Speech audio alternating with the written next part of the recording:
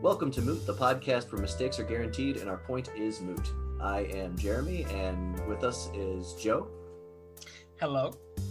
Hello, hello. And today we are going to be talking about just our favorite video games. I don't know.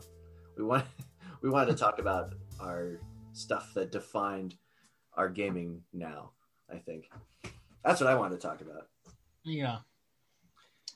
Joe came on this morning and he's like, I heard the GameCube noise. And it's a satisfying noise. It's such a good noise. I remember playing things like Sonic Adventure and stuff like that on the GameCube when I was a kid. Yeah, I have the Chow music from that game embedded. Oh, I love that. Sonic Adventure Battle 2. I thought that had the best Chow world. That was so good. It had really good racing levels too. I really like Sonic and Shadows levels. It's such a good one. I also had the one Sonic Adventure XD, I think it was called, or DX or something. Yeah, it's the one with Chaos. The god Chaos, the water god who wants to collect all the Chaos gems, and then he becomes like this big water monster that wants to destroy Station Square, the city. You know. Okay. That one had a really good story. It had a really good story. That one I never finished, but my sister bought all the GameCube Sonic games because there were a whole bunch of them. And the thing is, Sonic Battle 2 I felt was it was easier at telling the story. It was better at it. It was easier to get through it because it was more fun too, I think. Yeah, it was because it had the levels were more like levels. Well, in Sonic Adventures, you had to solve puzzles and find shit in the overworld between missions. And I remember before you had easy access to the internet and could just Google shit. Google wasn't really a big thing back then. It was like Yahoo and stuff, and it was really hard to find solutions when you were stuck in a game. And that game, you were stuck all the time in that game. There was GameFAQs. GameFAQs was around then. Yeah, but I was a kid. I barely had a laptop. I it wasn't my laptop. It was my dad's laptop for work, and I didn't know how to work that magic machine.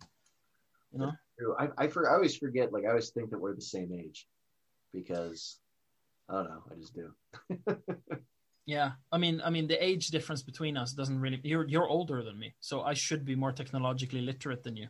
But I'm from Norway. We're 20 years behind. Well, I had access to a computer earlier because I'm older. Earlier in time. Yeah, of course. So you probably had a computer before I did, but because I'm older, my computer came first. You know what? My math was way off. How old are you? I'm 27. Okay. Going on 28 this December.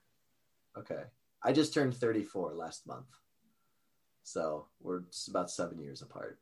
Yeah, you would have been that older kid who knew how computers worked. What was your first major console? What was the first one? My first major console, I think it was a Super Nintendo. Okay. Yeah, I'm gonna Google what that looked like so I can see what it looked like. It was a gray box. Yeah. It was a. The game's one of the NES. top. NES. That's the one. It had Duck Hunter on it. Yeah. We got an NES when I was 2. And because some of those games came out the year I was born. And it wasn't my parents had an Atari. So I remember playing Atari games when I was really little. We had it till I was probably 3 or 4 years old, and then I don't know what happened to it. But the NES, they got it when I was 2, only because I remember my mom later telling me I was 2 or something. And then we had Mario and this game called Guardian Legend, which is almost like a sandbox game. It was kind of cool. You had levels where you controlled a spaceship and you would shoot. It was like a side-scrolling shooter. And then when you beat the boss of that level, you would turn into like a guy and you would walk around Zelda style, and you could go from dungeon to dungeon. The thing was, you didn't have to complete every dungeon, and unlike Zelda, which only gave you more hearts when you beat something, you could raise like attack and defense. So it's kind of RPG like at the same time. It was super fun. Yeah. I had that, and then I had a couple other like NES games that I don't even remember. Like we had Duck Hunt, and we had like Excite Bike or something. I don't even know. And then when I was like 4 or 5, we got a Commodore 64, and I played that for a few years. Yeah. But there was a game called Super Pipeline 2 that I played a lot for the Commodore. That's the one I remember the best. Super Pipeline. Yeah. Was that was like a rip-off of Mario? Or... No, it was pretty cool. The way it worked was you had this like plumber guy that would run around, and it was this guy would come up and dump a liquid through the pipe, and you had to fill up so many barrels at the bottom, which meant you had to run around and patch pieces of pipe before the liquid got there. And these monsters would like come on the screen and rip apart the piping, and you had to like do damage control. So you had to like kill the monsters and then repair the pipe before you know all the water got down there. Yeah. And as the levels went on, you would have to fill more and more barrels, and the monsters would get more vicious and they'd be faster and stuff. And the piping would be more complicated. It was cool. That does sound cool, but I definitely believe that it has something to do with Mario. The plumber thing is just it's revealing. I don't know. I wonder which one came first. Let's see. Super Pipeline 2 was released in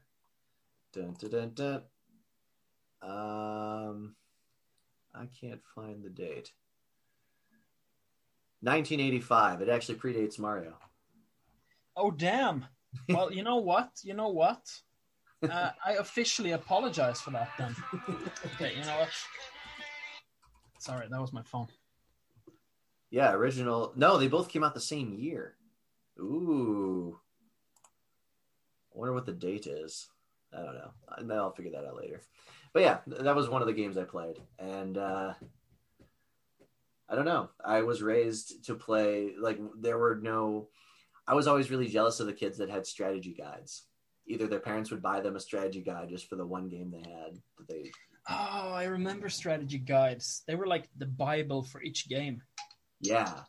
Yeah, you always think that, like, if someone had a strategy guide of the game, you thought they were a master of the game because they knew all the secrets. Right. And it made them cool, you know? Yeah. I was always envious. I had one friend who he bought both of the Pokemon guides. He bought one for Red and one for Blue, like a month and a half before the games even came out. And he was talking about Pokemon. He's like, "This game's going to be big." He's like, "I think it's going to get real popular here." And he's like, "I really." He was right. He was so right. And he said, "I think this game is going to get big." Yeah. Good God, that's some prophetic words right there. Well, it was becoming popular in Japan, and he had the strategy guides, and like they talked about it in the guides or something. And he was. I bet that guy is like a millionaire now in stock of some company, like Apple stock, Google stock. He's not a millionaire, but he has his PhD. That's a waste. He could have been a millionaire. With that kind of foresight, he could have been on like a private jet on his way to a larger private jet. He's a really bright guy. He wrote an article that got published on ESPN about Jackie Robinson when we were in like middle school or something. Yeah, it was crazy. He's brilliant. But he talked about Pokemon, and he bought it, and he called me like every single day, like, "Jeremy, you got to get Pokemon." And so after like a week and a half, I like pulled out all my savings and I bought a Game Boy Color, and we got Pokemon Blue. So, yeah, I don't know. It's weird thinking about how like games define your entire childhood. Yeah, I have a couple of games there, like Diablo 2 especially. Now that game I feel shaped me and like my sense of aesthetics a lot. When did you start? How old were you when you first played it? Oh, very young, man. I can't remember exactly, but I was young enough that I at first I couldn't install it myself, so my uncle did it for me. Yeah. And I remember after school, because my parents had me quite young, so they were, they weren't they weren't that great at raising kids at that age because they were basically kids themselves. So I would spend a lot of time at my grandparents after school to do my homework and basically get my manners. And my grandfather's work laptop, he had Diablo 2 installed there for me. Yeah. As a reward after doing my homework. And I would play Necromancer, of course, exclusively. And it was just the best time. It was just the best time ever. Just raise legions of skeletons and just walk through. And even today, when I play Diablo, which I haven't done this year, but last year I did, that is the exact same way I play. Just raise a million dead things and just watch them do the work for me. Yeah. Yeah. Yeah. It's just it's Diablo 2 is a beautiful game. It was, and it's interesting here you talk about it like that because Diablo 2, I didn't play Diablo 2 until I was in high school, and so I did sink quite a few hours into it, and I beat it a couple of times with a couple different classes, but I never got that into it. And by then, I already had things that I was addicted to. I played a ton of Smash Brothers. I played a lot of Morrowind. Like Morrowind was the first game I bought when I worked a couple of summers and saved up my money, and I bought a computer. And that Morrowind was the first game I bought for it. So that was a real defining thing. So I like adventure kind of exploratory games more than I like slugfest grindy games. But I think it's because I didn't play a lot of games like Gauntlet when I was younger. No, I don't think it's that at all, actually, because I was introduced to Elder Scrolls way late, like a year before Skyrim, maybe, and actually now like 2009ish. But I was introduced to Elder Scrolls real late, and I am in the same boat as you are. Like I think adventure games like that are way better than games like Diablo. Okay. Yeah, if I'm gonna play Diablo, it is purely emotional to do it. Like the gameplay, it's good, but Morrowind is better. Oblivion is way better, right? Yeah. Well, and I feel that same way about like Final Fantasy IV. It's like you could remake Final Fantasy IV on you just downloading a free RPG Maker, and you could remake it yourself. Like it's not. And the story's bad and like super generic, and it's just kind of ridiculous, and it's kind of hard. It's too hard for being, and it's not super enjoyable either because the random battles, like you can walk like 3 steps sometimes, and they'll put you in these like giant sprawling 10-floor dungeons, and you just have to go through dealing with fight after fight after fight, and it's grueling. But I still play it because I like the music, and it was the first RPG I ever played. It was the first like story-driven game. I played it at my friend's house, and he's like, "Oh, yeah, I don't play this." He's like, "Do you want to borrow it?" And I was like, "Yeah." And I beat it like 3 times in a row. But I replayed that a couple years ago, and it was, let me tell you, only because of the nostalgia. I couldn't. If someone's like, "Here, play this game," I'd be like, "No." No.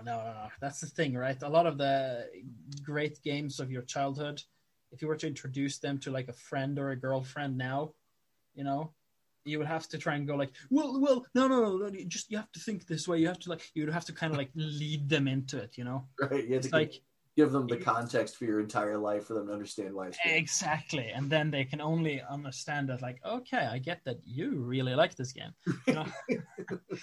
It's like a hipster showing an old movie to someone, Right. No, this guy was revolutionary, man. He invented the Steadicam, Stanley Kubrick, blah, blah, blah. It's like, yeah, but 2001 Space Odyssey is still painful to watch. Right.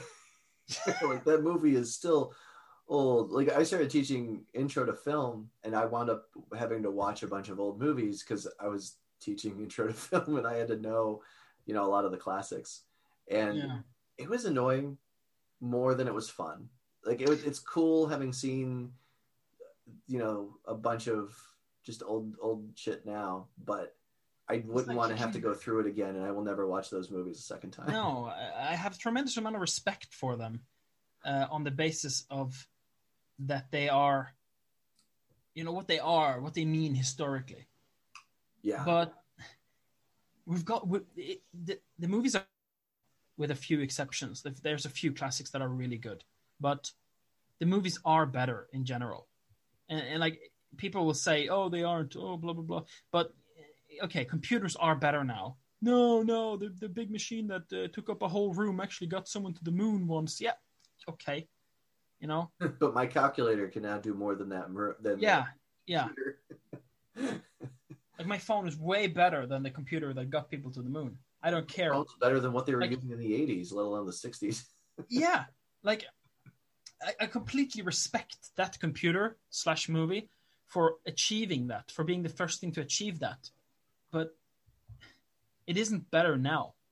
Yeah, No, it is better now. You know, of course, my opinion on this does change a little from game to game, because some games I do believe were better then than they are now, and that is not from like I just kind of like talked shit about people who think the old stuff is better, you know, but. So it's going to be hard. I feel like a hypocrite immediately as I turn around now. But the whole point I'm trying to make really, really well is that some of the game mechanics in the older games aren't reliant on stuff like they aren't trying to do microtransactions or trying to add convenience to the game for the sake of it. I'm specifically talking about games like World of Warcraft, where adding levels of convenience kills some of the difficulty of the game, kills some of the reason to play with other players. Well, it also kills the feeling of reward when you get to the end. Because exactly. If it's not difficult, and if it doesn't require you to work together with other people in an MMORPG, for instance, it becomes just something to waste time on.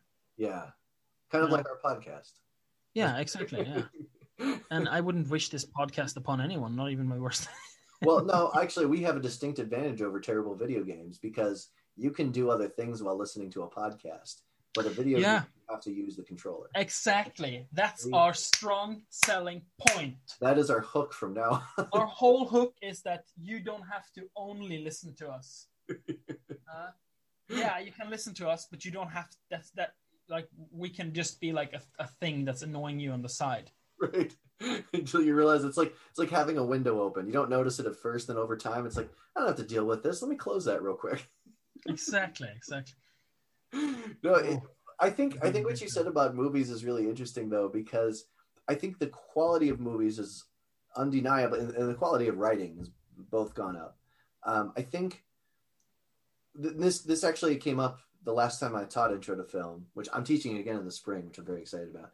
But last time I taught it, we got into a discussion in class where we were talking about how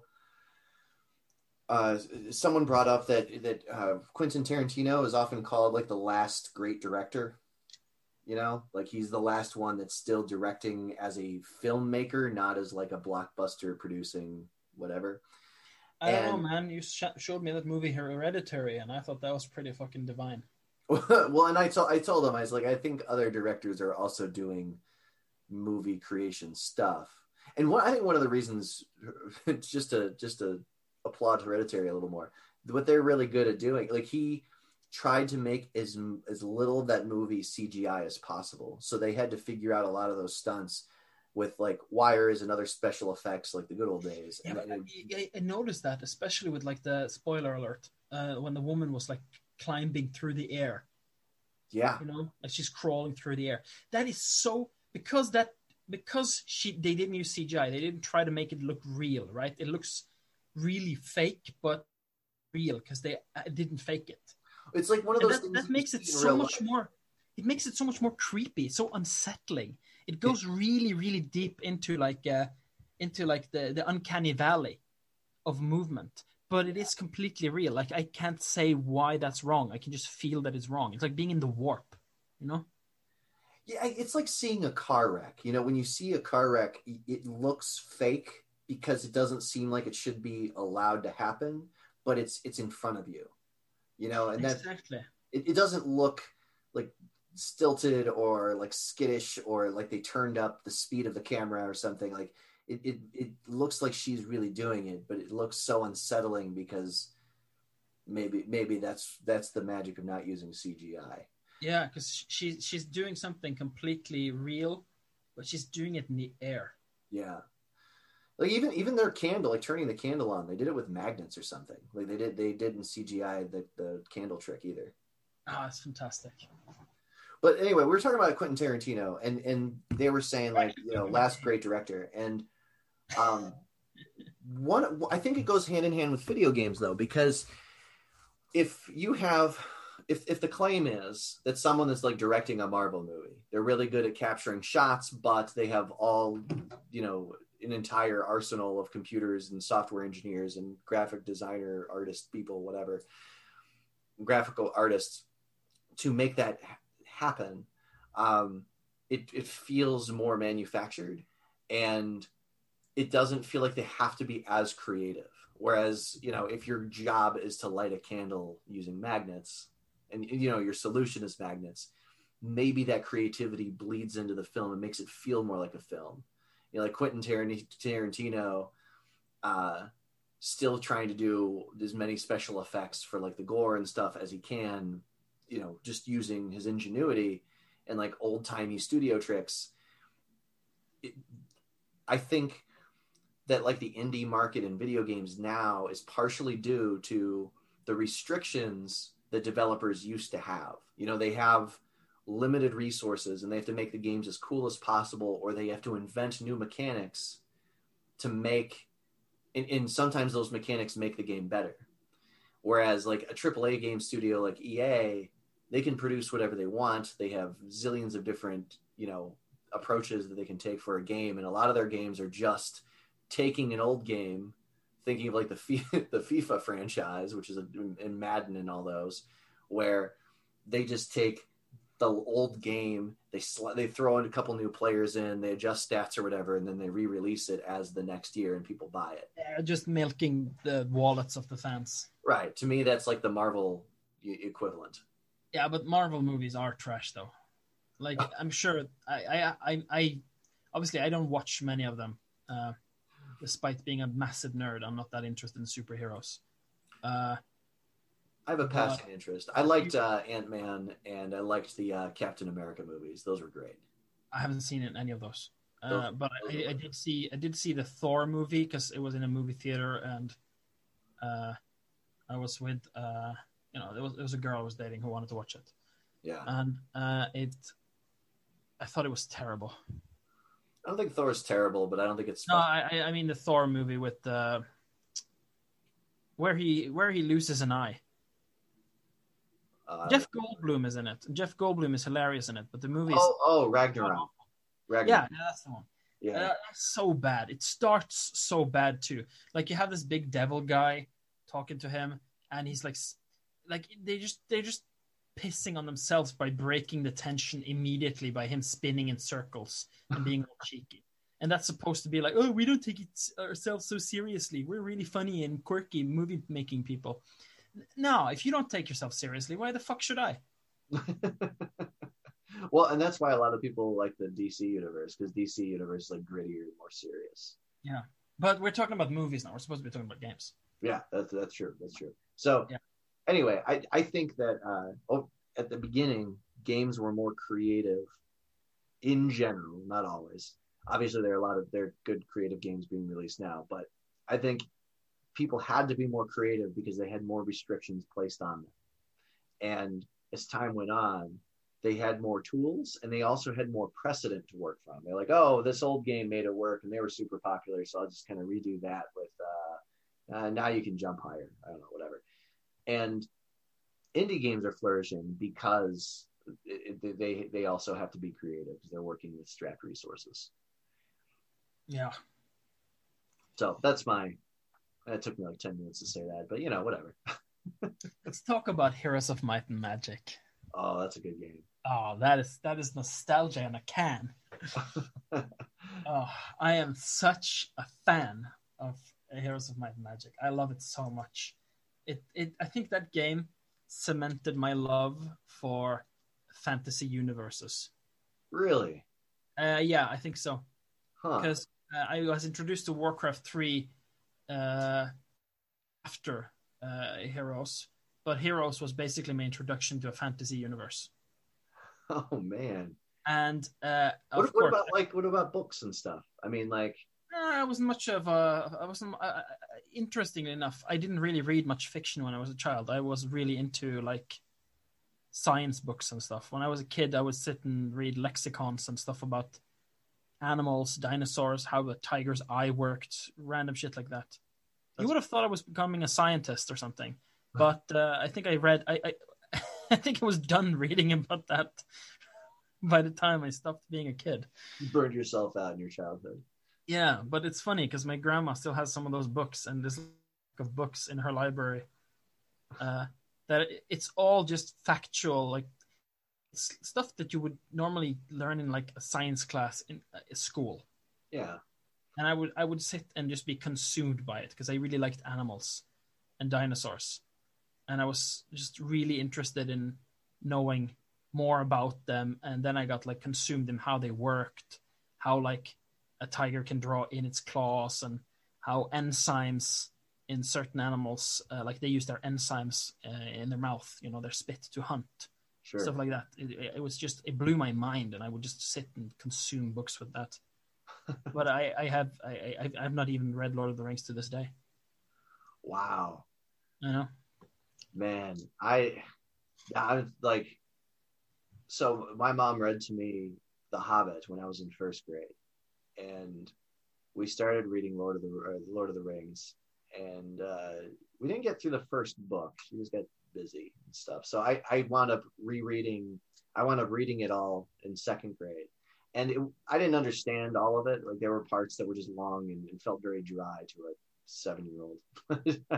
I just pushed through it, and I reread it like once a year. But then I got other books like there was a Lloyd Alexander children's fantasy series. They made a movie based on that universe. So the second book is called The Black Cauldron, and I really like those books. I read a bunch of like Terry Brooks, and then I just started getting into fantasy. Like by the time I was in fifth grade, I was reading fantasy all the time, and so I searched up games based on that interest. Yeah. Yelling Red Wall in video games because I liked, those were awesome books. Brian Jacques, I think, was the writer. Brian Jacques wrote a series of books about like mice and rabbits and them set in like a medieval fantasy setting. So the first like strategy game I played was called Populous for the Super Nintendo. And it was this game where you couldn't even control your guys. You played a god. And so what you could do is you could change the elevation of the ground to make it easier for your people to build on it. And you could cause like earthquakes and tornadoes and like all these horrible like natural disasters. So you would try to build up your territory and then go wreck the enemy's territory. And the other thing you could do is you could apply a divine mandate to just a random dude and turn him into like a holy crusader knight, and he would just go off and just wreck crap. So you would try to create as many knights and cause as many natural disasters as possible and build this empire. And I went to visit my uncle. We were supposed to be going. We went to the zoo the next day. I think it was in Cincinnati. He lived there at the time, and everybody went to bed real early because he had just gotten off of like a 36-hour shift, and my grandmother was real tired. It was like 3 p.m. So everybody, like 3 or 4, everybody went to sleep. And he's like, "Oh, I have a couple Super Nintendo games." He had like Donkey Kong 2, some other game, and then he had Populous. And I played Populous for like 4 straight hours. And he woke up to make dinner, and he looked over and he's like, "You're still playing that?" He's like, "That game's awful. Why don't you play Donkey Kong?" I was like, "I don't know. I just really like this game." And then he like let me take it home because he hated it. He thought it was terrible. And so I played the crap out of it. So by the time I played something like Heroes of Might and Magic, I was like ready for that type of games. I wanted like a better strategy game.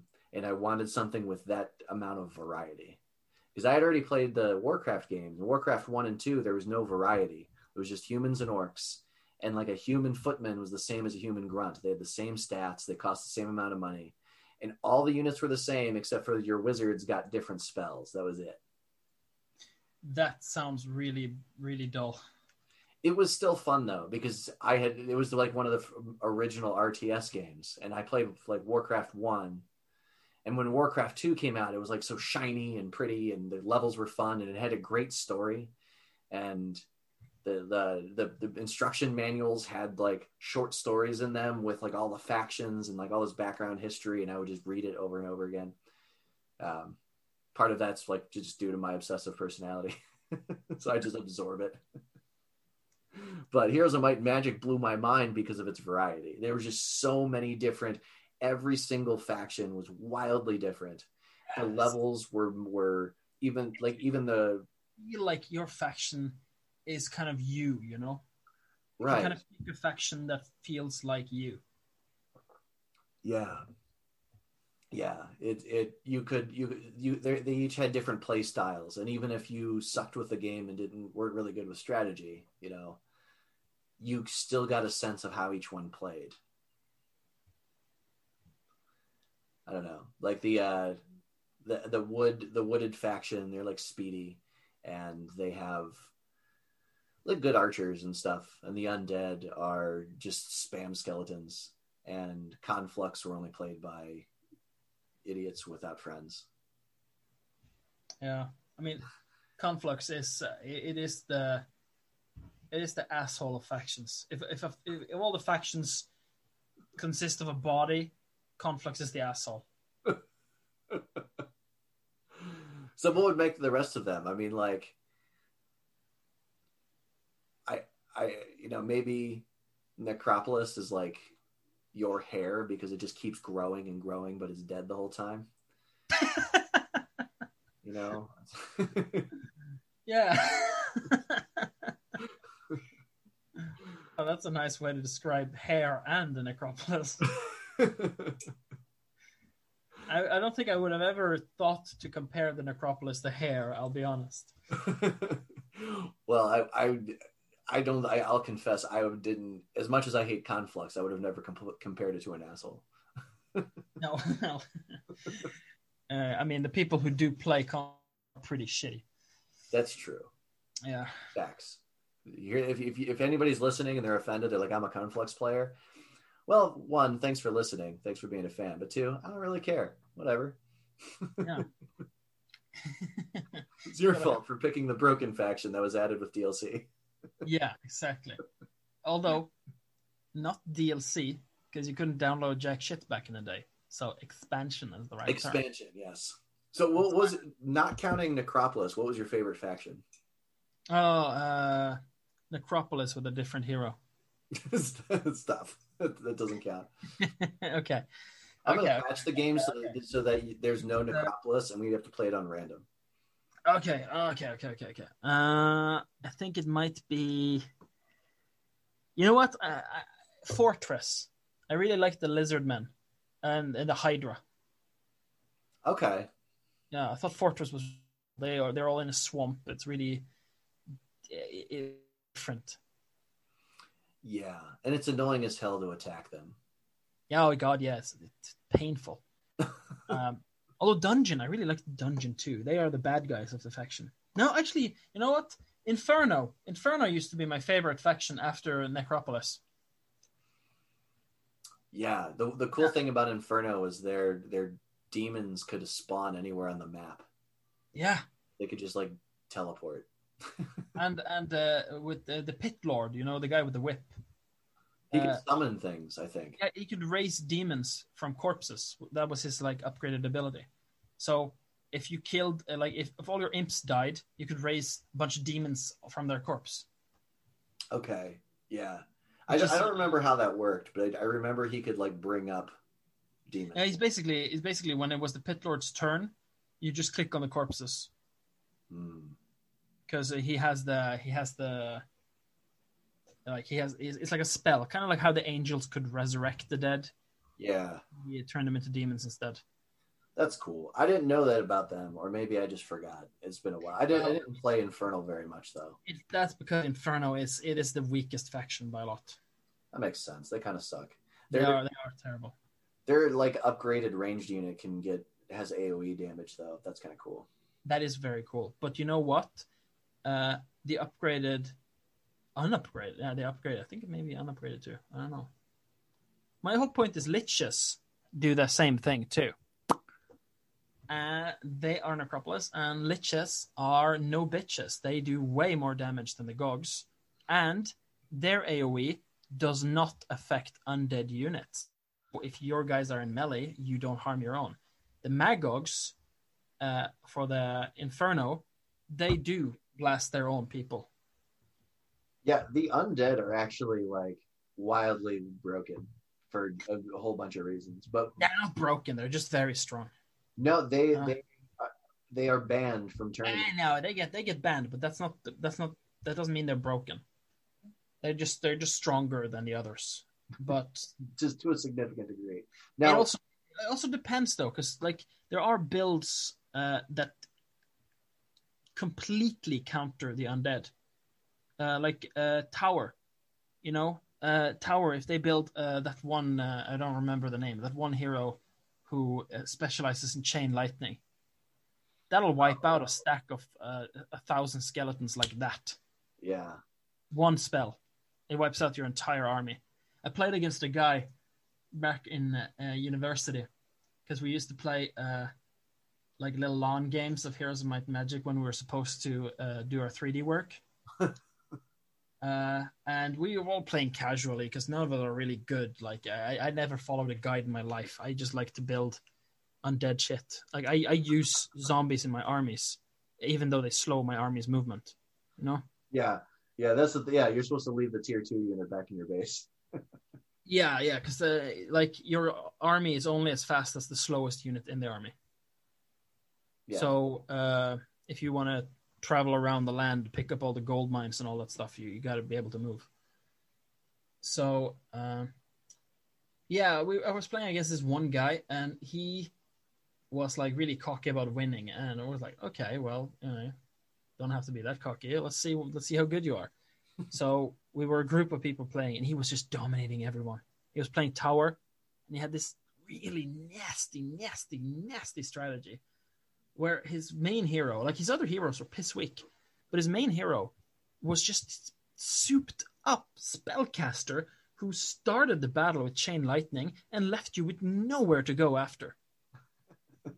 Like he didn't even need units in his army because his first spell put you right out of commission. I don't know how he did it, but for some way he managed to soup up his main sorcerer, so he was so powerful that no one wanted to fight him. Like we tried to take out his cities because we all ended up working together against him, and he ended up with just one city though, so he didn't win. But he would have won if we didn't work together because we had to avoid. It was like some kind of juggernaut just walking through, and we had to take his bases from him, avoiding his army. Because if we met that wizard, we just counted that hero as dead. Yeah.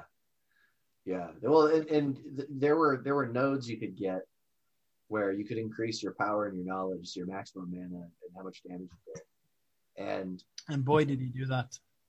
If you get to tier 4 and 5, you start getting the teleport spells, which are ridiculous because you can start like hopping over mountain walls. You can also teleport between any city you own. So not only can you like teleport to any city you own, but when you stay in that city overnight, which you have to because it uses up all your movement, I think, or you just stay there, whatever. All your mana restores, so you can get your mana up to like 400, and then like if you focus on like air, which I think is what Chain Lightning is the air magic spell, you can do like the improved haste, which gives your entire army haste, that kind of stuff. Yeah. So it can be pretty gross. I mean, in the game of Might and Magic really is the winner. It is mighty.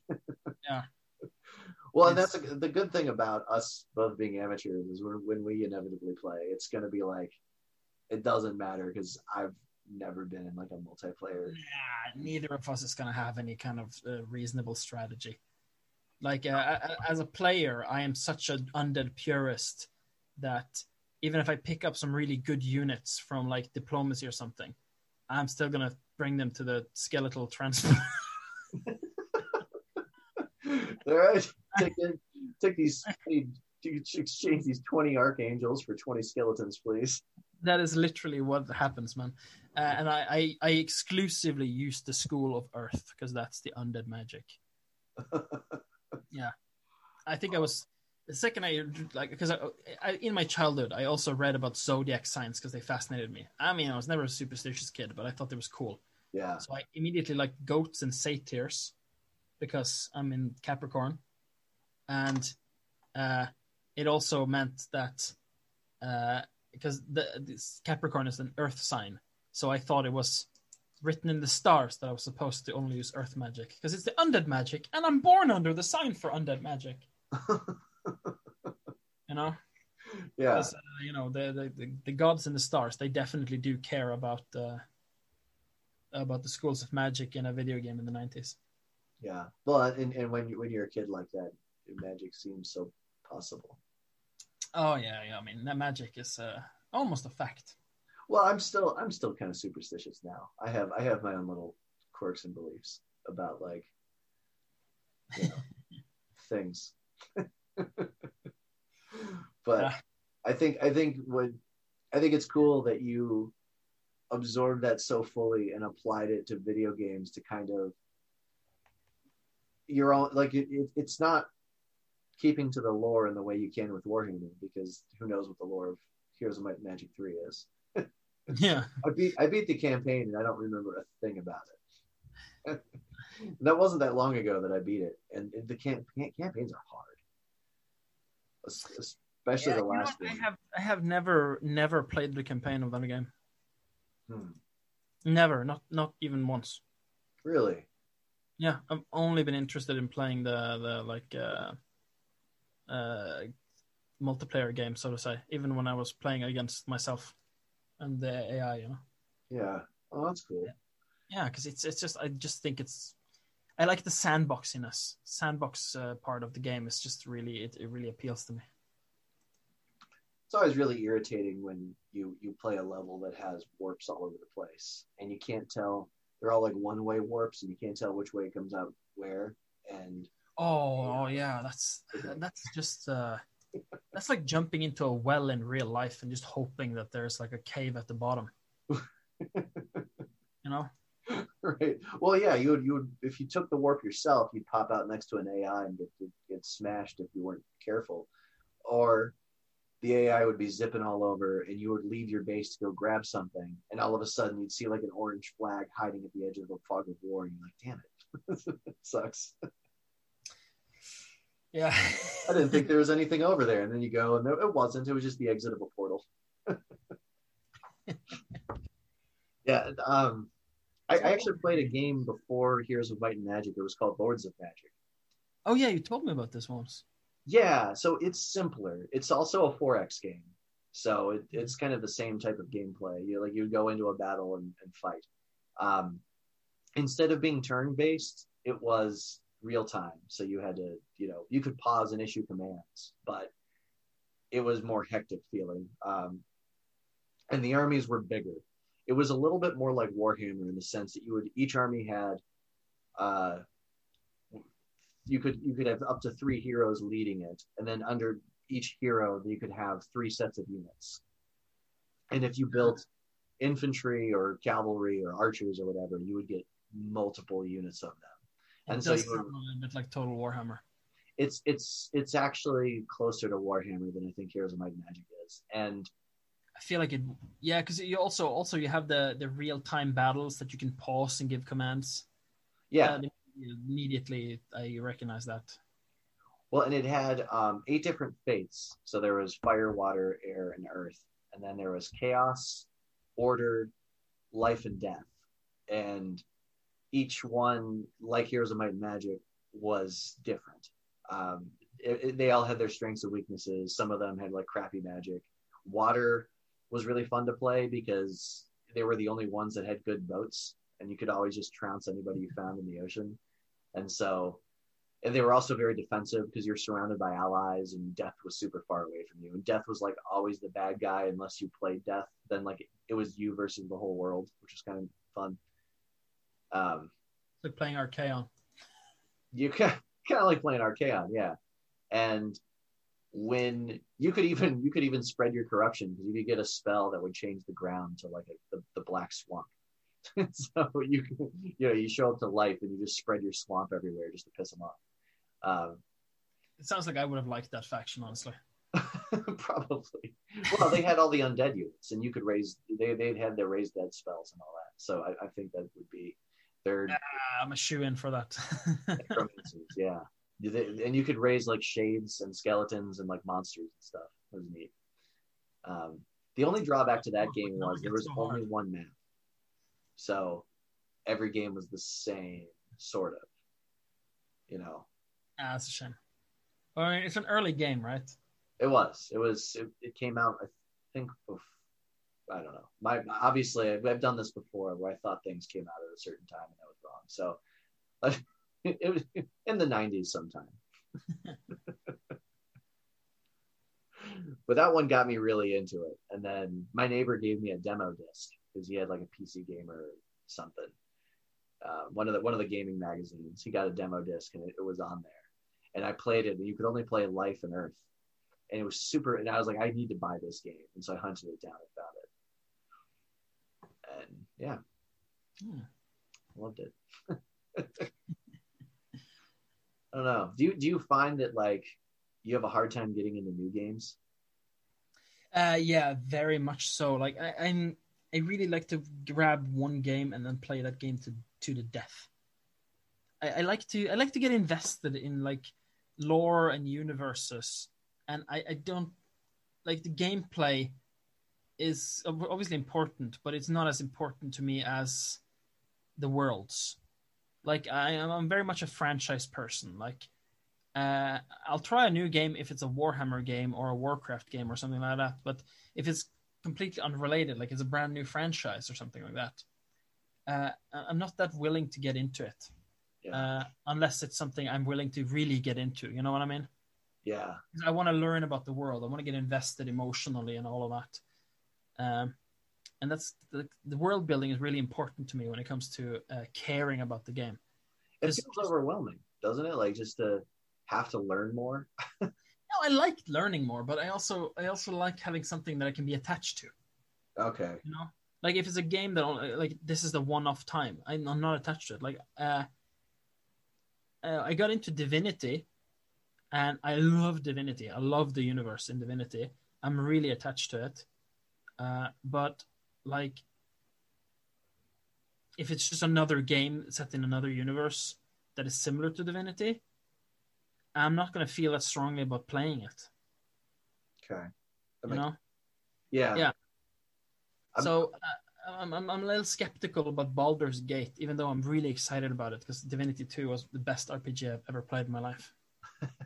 Well, and it's funny because I am really into Baldur's Gate. Like I even had the books. Like Ed Greenwood wrote a bunch of Elminster books, and then there were the Drizzt novels, and the only like D&D that I played any campaign for longer than like 2 sessions was set in Faerun, which is the Baldur's Gate universe. So I've always really liked like Baldur's Gate and Icewind Dale, and then there was the third person like RPG style one. What was that? I forget. Anyway, it doesn't matter. But my friend bought me Divinity 2 for my birthday last month, and I've been trying to get into it, but I'm having a hard time. You know what? How about we play together soon? Okay, I'm for that. Yeah. Yeah, because the game plays really well as a multiplayer game. It's kind of designed for it.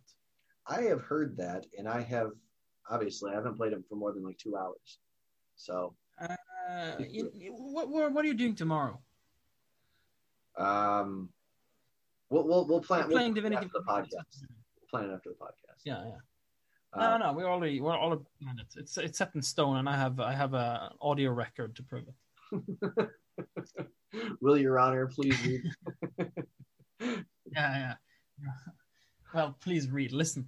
Well, yeah, no, Yeah. the judge wouldn't read it, but the stenographer, I don't even know. No, that is the right word. Stenographer. Yeah. I don't know what that means, but I've heard it many times on Law and Order.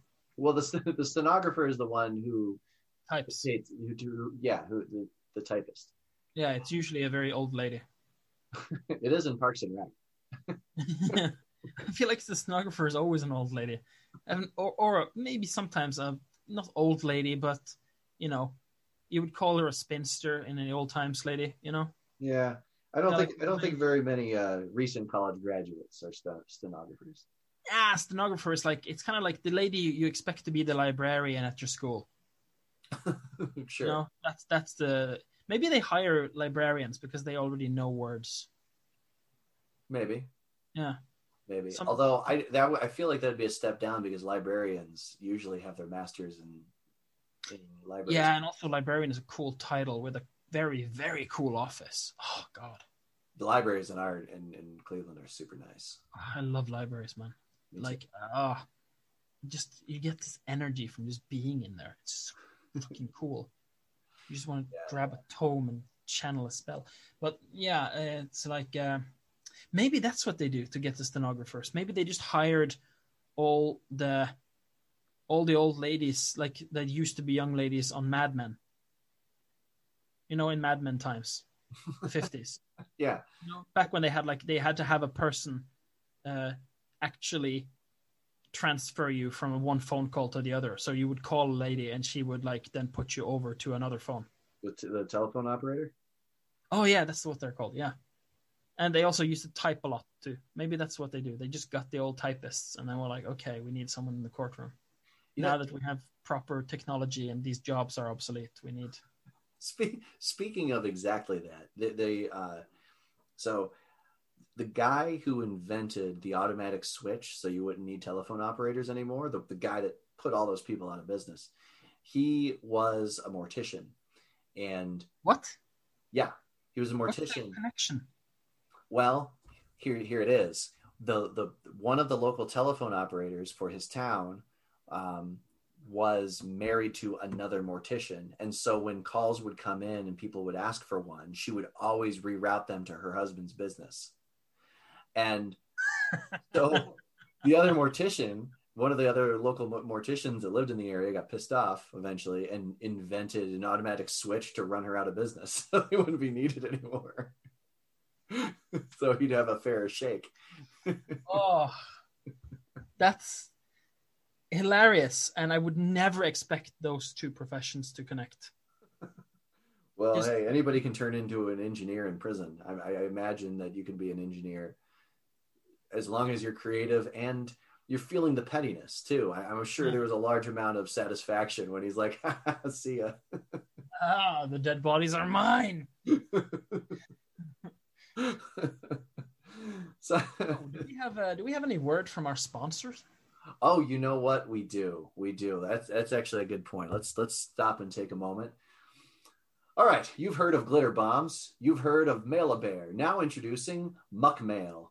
It's the only mail order service to send people trash. With Muck Mail, you can send friends and family all sorts of composite mixtures, which may include declogged drain gunk, dirty diapers, and moldy half-eaten food.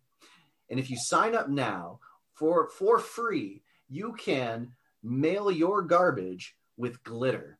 We will take pounds and pounds of glitter, we'll pour it in, and then for an extra $50, we'll even spread it on their lawn. That's right, Muck Mail. Get brash with trash. Thank you. We almost missed them. They paid a lot for this episode. Yeah, I mean, we do attract some really, really like special ad people, don't we? We do. I'm starting to wonder if there's a trend. Yeah. I think the biggest curiosity is why none of them advertise twice. Actually, let's not wonder that out loud because we won't get new advertisers if we're asking those kinds of questions. It might be connected to the fact that we are our audience. What kind of things would I want to buy? I know. Yeah. A mail order service that sends glitter laden trash to people's homes. They don't really need. They also don't really need to They don't really need to advertise twice because one ad is all they need to get our entire audience to have heard that ad. That's true. 100% of our audience, at least at this point, have heard all the ads that we've done so far. Yeah, let's look forward to a brighter future where another 2 people listen to us. I'm going for 6. Jesus Christ, man! I think we can do 6. I think if we do this for 6, have you never heard the story of Icarus? Huh? Your wax wings are gonna melt. 6 people. 6 people in 6 years. 6 and 6. Oh, Jesus, we're not gonna be able to get a new person each year. It's straight from corporate. It's we got to grow. Yeah. The orders. It's not from me. It's from corporate. Well, if corporate says it. If you want to yell at someone, take it up with them. Yeah. I'm gonna yell at corporate. What do you think? So, going back to video games, GameFAQs used to host this like best game ever contest, and they would have like a tournament style thing. And Ocarina of Time won all the time. And Ocarina of Time has been listed over and over again as the greatest game of all time. Well, it very well might be. It's fantastic. And why do you think that is? Well, just because the way it gets you into the universe, right? It's hard to describe in words, man. It just gets you really into the universe, which is a big deal for me. The gameplay is really crisp, despite being such an old game. You have so many different mechanics and weapons, and they all have their use. There's no such thing as a useless weapon in that game. You know, you have all sorts. Deku nuts. Deku nuts. Okay, you do have a useless weapon. I claim those are useless because you don't have to use them for anything, and I never use them. Okay. Scratch that last part. Most of the weapons are super useful. But I would agree with you. Yeah, the inventory is amazing. Inventory is fantastic. Like just the different clothes you have. Like you have red clothes for fire, blue clothes for water. You know, this kind of like they set you up to have all these different environments. And those environments too, they add a lot to the game. The world building is amazing for that game. Yeah. You know, you visit all these different races of people. They all have their different shops. Shops in games are great. And you want to buy what's in the shop. You know, it has a day and night cycle, which is a big deal for me. I love it when you're outside Hyrule Castle, right? Like, and it's nighttime. The undead rise, and you can fight them. That blew my mind. You know, on Silver and Gold, like how at night suddenly they have a night cycle there, and you can catch night Pokemon. It's different. Yeah, you know, it's exciting to play at night, right? It was. That was a cool addition. I liked it in that. Yeah, it's just a lot of cool things in Ocarina of Time. Combat's really crisp. There's a lot of different stuff you can do. There's a lot of riddles, a lot of puzzles, which are great for RPGs, and those puzzles are legitimately difficult. You know, it's like you do need to sit down and think for a moment. Like, yeah, you gotta work that brain of yours. Well, there was a lot of spatial reasoning, which I appreciated, because like in the Forest Temple, when the hallway twists, you have to go back through that section of the twisting hallways because there's 2 of them. Yeah, You have to go back through that a few times, and it's easy if you're not paying attention to the different orientations that are possible. It's really easy to think, well, I've already been over here. I'm just going to leave that alone when that's actually where you need to go next, you know, because it can be challenging to keep track of that kind of stuff. Same with the Water Temple. The Water Temple, you have to like collect all the keys, and you have to open up that long series of doors to find Shadow Link. But just kind of remembering even if you've played the game before multiple times, like remembering which keys are on which level, because you'd have to raise and lower the water levels. And I think another thing that makes it so great, because a lot of games have puzzles, right? Yeah. But the games are the puzzles are either shit easy, like Skyrim's puzzles, which are not even puzzles, you know? Right. Match the snake, the eagle, and the dolphin to the snake, the eagle, and the dolphin on the wall. It's like, oh, wow, I feel stimulated. Right. Or you have puzzles in Morrowind that are just what? You have to go to another city, find a book in that city, and in that book there is like a poem that says breathe the waters of life, and that is a hint for you to go to another city in an underwater temple and drown yourself. Morrowind had some arcane shit in that game. That was there's no way you would ever think of that, even like with help, right? So that's just too difficult. Well, ocarinas are difficult. They're like brain teasers, but even before I could read English, before I could read Norwegian, for fuck's sake, but before I knew English, I could solve those puzzles using just my child brain and the help of my friend who had a better child brain. Yeah. But we didn't need to read anything. Like, I've since played it and read, like, okay, this would have been helpful to know as a kid. But you can find your way through it through like intuitive thinking, So was Ocarina the first Zelda you played? It was the first Zelda I played, but I never owned it. I didn't play it a lot as a kid. I played it at a friend's house, same friend who had Mario Kart and Pokemon Stadium. Okay, so that's the kid that you ate like tons of candy with and just played multiplayer games all night. Yeah, I mean, he wasn't really a friend of mine. Like he didn't like me, and no kids liked me, I think. But I lived next to him, and he had to deal with me. He had no choice. Yeah, I was that kid. Let me ask you this: when you had all three tunics in Ocarina, which one did you run around in? The red one.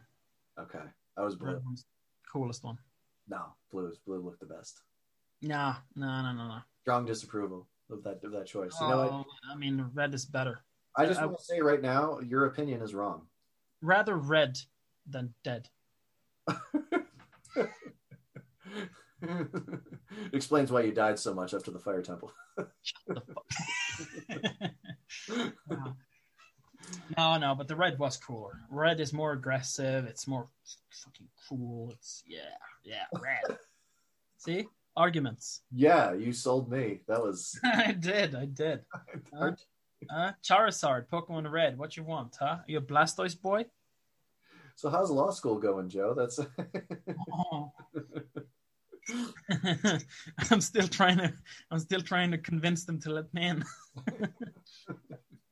I have convinced them to put up a restraining order against me, so I feel like that's legal. It's pretty legal. I've done something. Oh God. Yeah, I was always envious of so before I moved out to Garrettsville, I spent until I was 5, I lived in Maple Heights, which is just a suburb of Cleveland. And there was this family of kids across the street, and there was a girl my age, and so I'd go over and I'd play video games at their house. And they had all the Mega Man games, which I thought were sweet. They had the what? Mega Man dudes? Mega Man games. Oh, okay. You know what? I can relate to the sweetness of those games because, I'm not going to disrupt your story. Yeah. Oh, no. I mean, it's not much of a story, really. I just couldn't believe.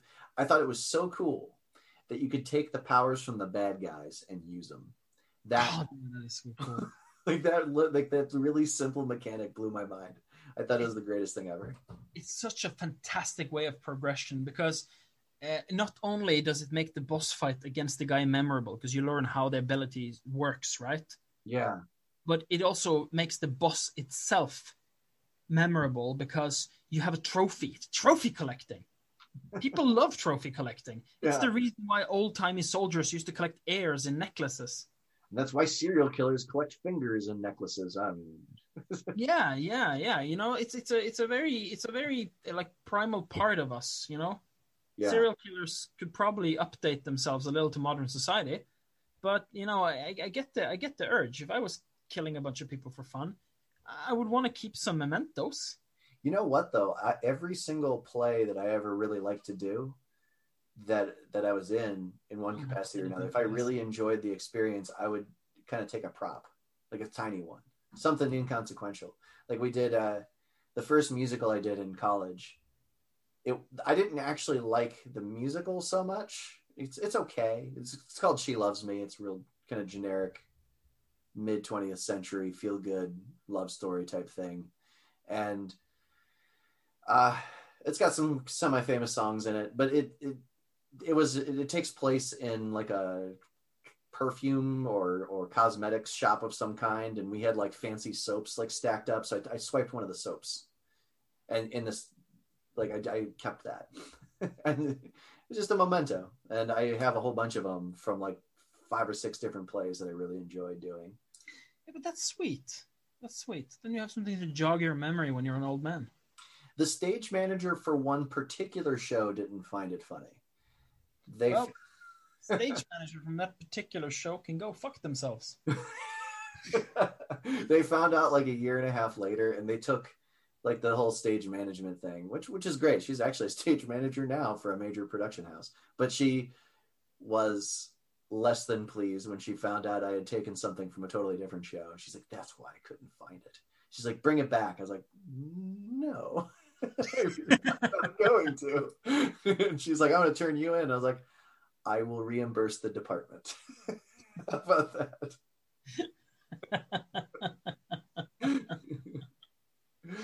I mean, they were all like meaningless trinkets, but you know, I can also see sentimental value. Like to them, they're meaningless. To them, they're just monetary value, right? Yeah. I guess you could argue, if you wanted to be a pain in the ass about it, you could say something like, well, you know, that other people should deserve to find that happiness in these items, and they can't if you take it with you. So it's well, the other people can take the other soaps then. You cared enough to steal. Did they care that much? Did they care enough to like hobble their own sense of morality? No, they didn't. So what you're saying is law school is going very well. This is the defense I would use. It's flawless. I think it's great. Yeah, Redefining the judicial system one theft at a time. Your Honor, my client wanted that car badly. Yeah. The owner may have bought the car, but did the owner care enough to steal? Did the owner care enough to risk losing his freedom for this vehicle? I think not. He spent an hour and a half watching YouTube tutorials on how to hotwire this car. Yeah, that is time he will never get back. And now you want to put him in prison for it? And imagine all the spare time he will have in prison. You're only risking more cars stolen in the future. Imagine all the hot wiring knowledge he can learn with that spare time. Oh, and you can teach the other inmates, so when they get out of prison, they can steal cars. And then all the other inmates will become criminals. Is that what you want, Your Honor? It looks like you're making our crime problem worse. Yeah. I'm gonna next judge election. I'm gonna say you're soft on crime. Let my client go. Oh Christ! It'd probably work. I think it would. Well, and when it comes to like era defining games, I feel like I'm missing out on them, but I also don't care. It's a weird thing because video games are such a major part of just it's not a major part of my identity. It's more like it's just a way I've found to waste time that's enjoyable, and so I do it a lot. And I find myself kind of like rattling around. Taking on new games is very difficult for me because I feel like I don't have the time, which isn't terribly true. It just feels like work to learn new stuff that is for video games when I have to learn other new things for other stuff like work. And I think I'm in the exact same boat as you are on this issue, because video games have been very formative to me. They mean a lot to me, but I would never describe myself as a gamer.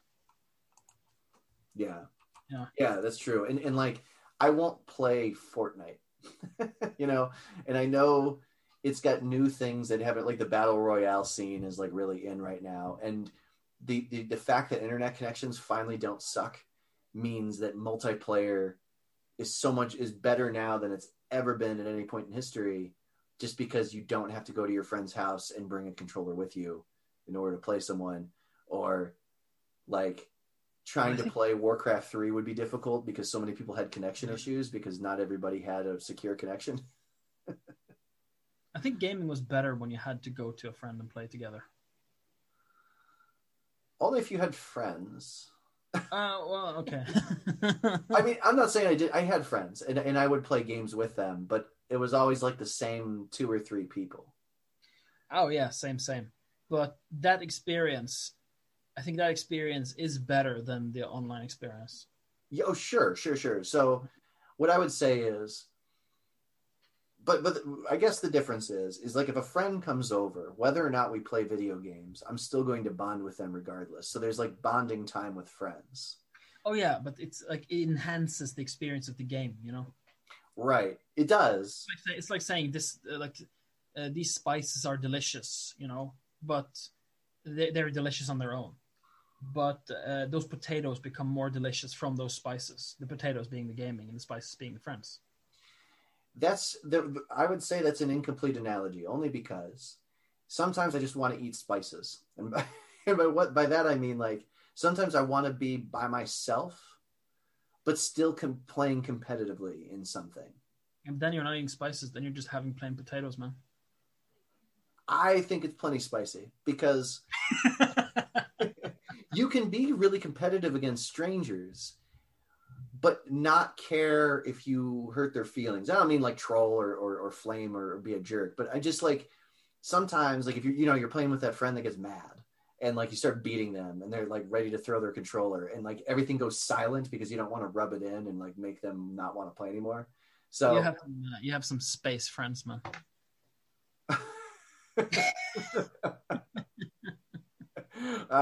Maybe, yeah. I mean, especially growing up, I did. I know what you mean, though. Sometimes when you play with certain friends, you'll have to like when they you have to kind of like intentionally play worse without making it seem like you play worse, and then you have to play it up when they kill you. Like, oh, you got me so good that time, or you go like, oh, you almost had me there, almost just to keep them from dropping the controller, basically. Yeah, there's that. So close. Yeah, I hate that. I hate having to cater to people that way. There's that, but I think there's also like, I think there's 2 other things. One, if you're better than your friend, you're going to continue to play the same way because they play the same way.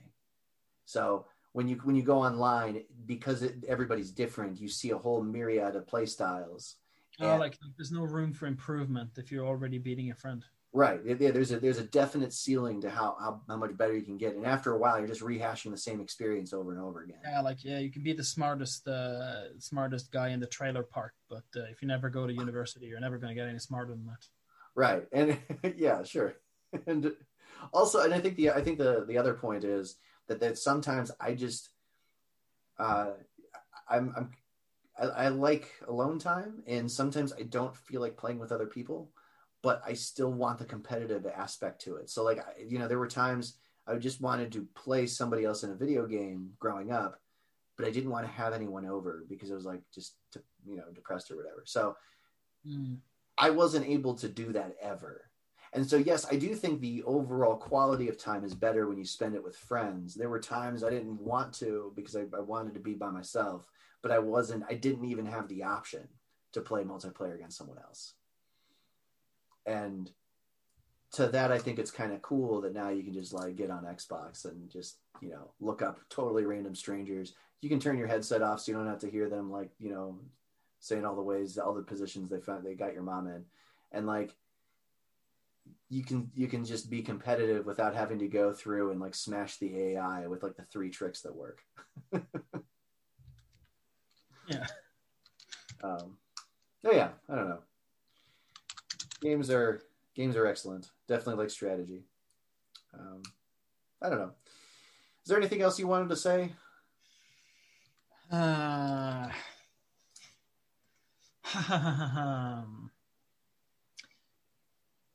wanted to point out that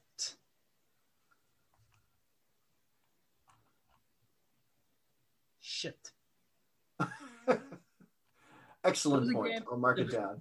There was a game I wanted to give credit to that is a really good game, but I forgot it existed now. It can't have been that good. No, I'm good. Okay. All right. Well, in that case, this has been Moot. Please follow us on Twitter at the Moot Podcast or visit us at our Moot subreddit, r/Moot. All right. Thank you very much, and we will see you later. Yes.